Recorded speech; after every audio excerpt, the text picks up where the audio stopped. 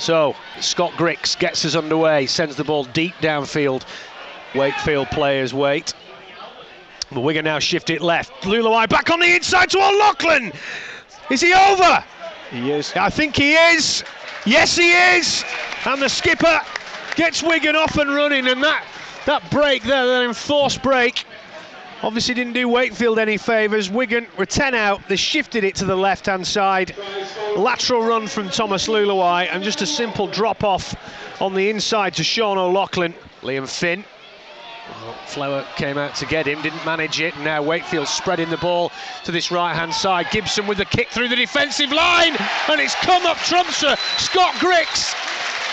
It's just come up, spat up for him. He picked it up, he's plonked it down. Williams now going on a run down this left-hand side, shrugs off the tackle of Liam Finn. Morgan Escaré through the gap. What a sidestep from Escaré! Leaves Scott Grix on his knees, and the Frenchman's in from 23 metres out. There was nothing on there for Wigan. That was sheer brilliance by the French fullback. It's now Wakefield 6, Wigan Warriors 10. Well, that wasn't the best pass to Jacob Miller. They're spreading it out, but the ball's going deeper. But a pass from Liam Finn. Scott Grix to the outside, and Ben Jones-Bishop, has he got this ball down in the corner? Yes, he has, and that's a bitter blow on the stroke of half-time. Powell now, Luluai. Wigan have got to get it done here. Here's Nuasala, and he's tackled on the 10-metre line to the left of the Wakefield post. Wigan shift it left. Luluai, Williams goes for the money ball over the top. It's come off a Wakefield hand, but it's coming to Liam Marshall's hands. And the try is given, and that should be enough.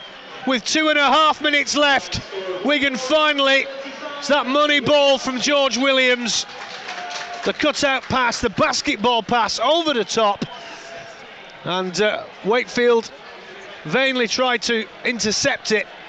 It came off. Yeah, there's the repeat set there, coming off the hands of Ben Jones-Bishop, and now the sun breaks through the clouds.